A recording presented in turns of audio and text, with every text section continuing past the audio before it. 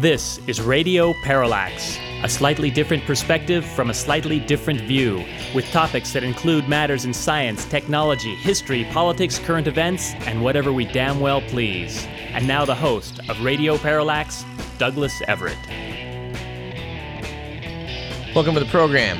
As promised, we're going to have a special show today in commemoration of our nation's birthday on the upcoming July 4th holiday. It's been our enormous privilege to interview a great American right out of our history books, General Chuck Yeager. We plan to speak with General Yeager in our second segment and probably our third segment today. He had a lot to say, and we want to give it all to you. But let us start today's show, as we like to do, with On This Date in History, the date in question being the 1st of July. It was on July 1st in the year 96 when two Egyptian legions hailed Vespasian, a Roman general, as the true emperor of Rome. This followed the corruption and mismanagement of the government of Vitellius. Vespasian did make his way to Rome and did serve as emperor for a while, fulfilling a prophecy made by the Jewish writer Josephus. Upon being captured by General Vespasian, Josephus proclaimed that he was a bit of a fortune teller. I guess he read Vespasian's palm and saw a big future for him, which turned out to be correct. And I suppose there's a lesson in that somewhere. I'm just not sure what it is. But I'm also sure that Josephus's fine bit of fortune telling is one reason that we have his histories to this day. He surely bet on the right horse there. Apparently on this same date in the year 1200, sunglasses, which were made of rock crystal, were first demonstrated in China during the Ming Dynasty. And I must confess, I had no idea the Chinese had invented sunglasses. The things you learn doing research for this program. All right, from the Good Idea file, on July 1st in 1840, the first prepaid postal stamps were issued in Great Britain. Their use spread rapidly throughout the world. 18 years later on this date, in 1858, a paper by English naturalist Charles Darwin outlining his theory of evolution and natural selection was read before the Linnaean Society in London. This turned out to be another idea that rapidly spread throughout the world. On July 1st in 1939, Roy Plunkett of Kinetic Chemicals, a subsidiary of the DuPont Company, filed a patent application for Teflon. Another good idea. And to round out our selection of events that took place on July 1st, we'll go out with one final good idea. It was on July 1st in 1968 that the Nuclear Non-Proliferation Treaty was signed by the United States, Great Britain, and the Soviet Union, along with 58 other nations. While this did not stop nuclear proliferation, it certainly slowed it down. Our quote of the day, and we've used it before, but it deserves another turn, comes from Mark Twain, who once said, "Always do right. It will please some people and astonish the rest." And, Mark Twain passed away 100 years ago. And, we've received some good news that apparently when Mark Twain passed away 100 years ago, he left behind an autobiography that he insisted not see the light of day until a century had passed. We were informed of this by Chris. I want to thank you for that, Chris. And we, like you, are keenly looking forward to what finally sees the light of day. And our bonus quote from Mark Twain, and who could resist Samuel Clemens, was, "I came in with Halley's Comet in 1835. It's coming again next year, 1910, and I expect to go out with it. It will be the greatest disappointment of my life if I don't go out with Halley's Comet. The Almighty has said, no doubt, now here are these two unaccountable freaks. They came in together, they must go out together." And curiously, it turned out that in 1910, observatories picked up Halley's Comet on April 9th. It reached perihelion on April 20th, and Twain did indeed die the next day. The Earth made its closest approach to the comet the next month, on the 19th of May, during which we actually passed through its tail. So it looks as though Twain, as was the case with so many things, nailed it. Our quip of the day comes from psychologist Kenneth Bancroft Clark, who said, "Pride, like humility, is destroyed by one's insistence that he possesses it." Our stat of the day, according to the Angus Reid Public Opinion Poll, is that 55% of Americans agree with the statement that a politician who commits adultery, quote, lacks the integrity to hold public office, unquote. 31% say adultery should not be a factor in judging politicians. And our related bonus stat is that AshleyMadison.com, the adultery-oriented website whose slogan is "Life is short, have an affair," has bid $25 million for the 5-year naming rights to the New York Jets' new pro football stadium in New Jersey. The Jets have declined the offer. And it appears that not a single politician is coming forward to back up AshleyMadison.com. All right, let's do the good, the bad, and the ugly.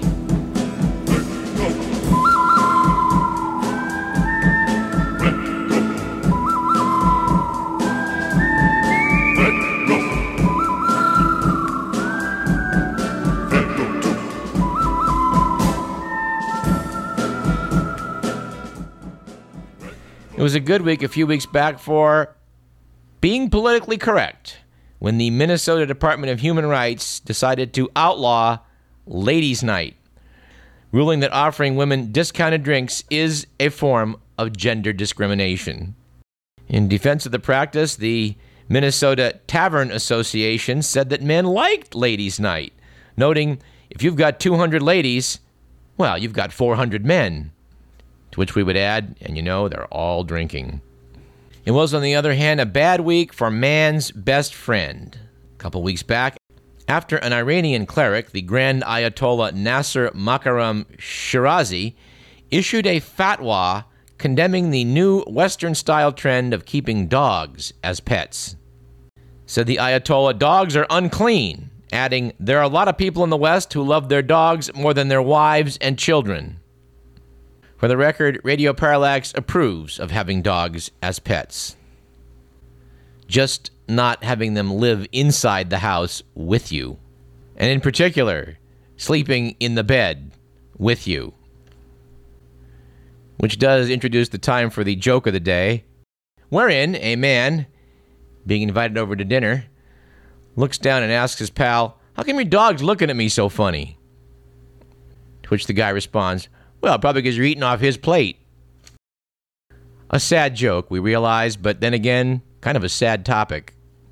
We hate to be found in agreement with the Grand Ayatollah Nasser Makarem Shirazi, but you know, a lot of people in the West do love their dogs more than their wives and children. And finally, it was an ugly week last week for health reform, after a Michigan woman who was without health insurance shot herself in an attempt to get medical attention.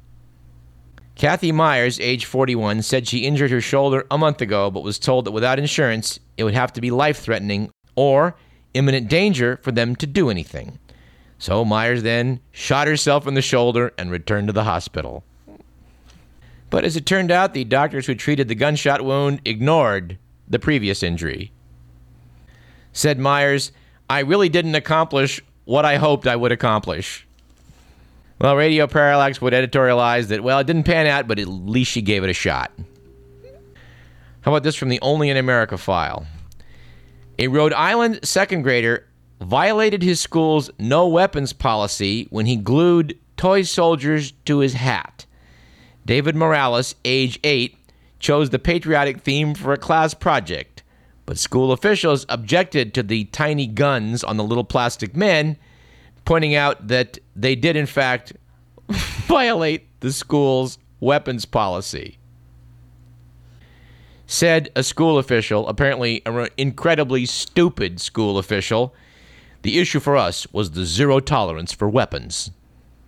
And no, Radio Parallax has no idea of how people that stupid can actually be in positions of power. To which we would further add, the opinions you hear on this program do not, of course, necessarily represent those of KDVS, our sponsors, or the Regents of the University of California. Which, to our knowledge, takes no stand against little plastic pistols 3 millimeters long. All right, let's go to the oddball file for a few items. First, a Mexican matador was arrested and charged with breach of contract after he got scared and ran out of the ring in the middle of a bullfight. Yes, apparently Christian Hernandez, age 22, had been badly gored a few months ago. Last week, when the bull charged toward him, he dropped his cape and leapt over the wall, drawing hoots and boos from the crowd. Police released him after he paid a fine. Said Hernandez, "There are some things you must be aware of about yourself. I didn't have the ability. I didn't have the balls.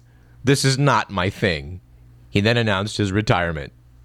We applaud the introspection of Christian Hernandez. And ask, as we've asked before in this program, why it is in the 21st century people still consider bullfights to be a form of entertainment. And speaking of people in the public eye looking inward, Sean Penn is reportedly finding himself down in Haiti. That's according to Douglas Brinkley, writing in Vanity Fair. The actor admitted that his life bottomed out last year when he split with his wife of 11 years, Robin Wright. "She's like a ghost to me now," said Penn. "We spent all those years together. Now she's just gone." Helping the earthquake victims, he said, has given him a newfound sense of purpose and has helped him recover his sense of the bigger picture. "They've given me back something I thought I'd lost. My humility." Which returns us back to our quote of the day, which was, "Pride, like humility, is destroyed by one's insistence that he possesses it." Or perhaps in this case, that he's been handed it back. Anyway, Sean Penn's actually a pretty good guy. We wish him well in Haiti. And perhaps his public display of humility, or whatever it is, as he works out of a relief camp in Haiti, will actually help more people down there. And if you think America's got just a few too many lawyers, you may enjoy this item. The National Pork Board says it knows that unicorns don't exist, but it was protecting its trademark when it issued a cease and desist warning on the online retailer ThinkGeek for calling a fake unicorn meat product, quote, "the new white meat," unquote. Yes, apparently the fictional canned meat described as an excellent source of sparkles was an April Fool's joke, but the letter from the board's law firm was not joking, which caused Scott Kaufman, president and CEO of GeekNet Inc., the parent company of ThinkGeek, to say, "We certainly offered our apologies. It was not our intention to confuse the public as to the attributes and qualities of the two meats." When we like to think that if you're confused about the qualities of pork meat and unicorn meat, that you're probably not listening to this program. And speaking of this show, we had some fun several years back on a little comedy skit we did about about someone manning a phone bank from Texas with a suspiciously Indian accent. Well, how about this item from The Economist? Titled, "The Growth of Legal Outsourcing, Passage to India." Subheadline, "Companies and law firms are turning to India for cut-price legal services." Said the magazine, Ritu Solanki, a 28-year-old lawyer with a degree from Nottingham University, spends most of her time drafting contracts and legal memos for a telecoms firm in Britain. She, however, is in Gurgaon, a high-rise satellite city on Delhi's edge, where she works for CPA Global, a legal outsourcing company. A lawyer with similar experience at a London law firm might charge up to $400 an hour for the sort of work Ms. Solanki does for $50 an hour. As law firms and corporate legal departments face mounting pressure to cut costs, an increasing number are choosing the Indian option. And although on this program we have long decried the practice of shipping jobs overseas, when it comes to lawyers, I think we make an exception. If, dear listener, you've been stuck having to pay a lawyer $300 or $400 an hour, and if you've had to hire one, chances are pretty good you did, you're probably asking the same question the rest of us have asked. What are they doing to deserve this? The article later noted that many legal jobs, from court appearances to the handling of witness depositions, will never be outsourced. I would say to The Economist, don't be too sure. I've been in some courtrooms recently where phone calls were part of the legal proceedings. I've seen lawyers put on speakerphone and enter into, what's going on in the court. And yes, so far as we know, they were still charging the $300 or $400 an hour to make a phone call. And I must say, nothing has brought me more sadness in contemplating America's higher education than the realization that so many productive minds have gone into law. And on this, I'd like to quote Supreme Court Justice Antonin Scalia, who was asked a couple years ago, "You've said there are too many lawyers in the U.S. Why do you think that?" Said Justice Scalia, "I don't mean to criticize lawyers, just the need for so many lawyers. Lawyers don't dig ditches or build buildings. When a society requires such a large number of its best minds to conduct the unproductive enterprise of the law, something is wrong with the legal system." Which caused one wag to cite the old quote, "Well, there's an old saying that a town too small to support one lawyer can always support two." And speaking of adjudication, the controversy is heating up on the matter we mentioned in this show a few weeks ago about whether Drosophila melanogaster will be renamed. Yes, apparently the world-famous research fruit fly, looks like it's heading for a nomenclature change. And in New Scientist magazine, two conflicting opinions were sounded by Kim Vanderlyn and Amir Yassin, which we naturally will excerpt from. Said Kim Vanderlyn, "The move to rename Drosophila melanogaster has arisen because the genus Drosophila, as currently defined in a chaotic hodgepodge of species that are related to widely varying degrees, well, cleaning up this royal mess to create a biologically consistent scheme will entail a name change. But she said, I think it's a bad decision. Changing a name as important as Drosophila melanogaster is asking for trouble." She goes on, "For one thing, it flies in the face of name stability. What's more, many researchers have an emotional bond with the old name and will refuse to use the new one." Well, Kim Vanderlyn may be an evolutionary ecologist at Florida State University, but we'd have to say to her argument. Whereas, said Amir Yassin, the great geneticist Theodosius Dobzhansky famously said, "Nothing in biology makes sense except in the light of evolution." By this criteria, the genus Drosophila makes no sense. Most of its members belong to one of two subgenera, Sophophora and Drosophila, which are not actually very closely related. In fact, the subgenus Drosophila is more closely related to 20 other genera of small flies than it is to Sophophora. He then explains that Drosophila actually is closely related to the subgenus Sophophora. So it's time to change the name, pointing out that species names reflect biological reality more than genus names.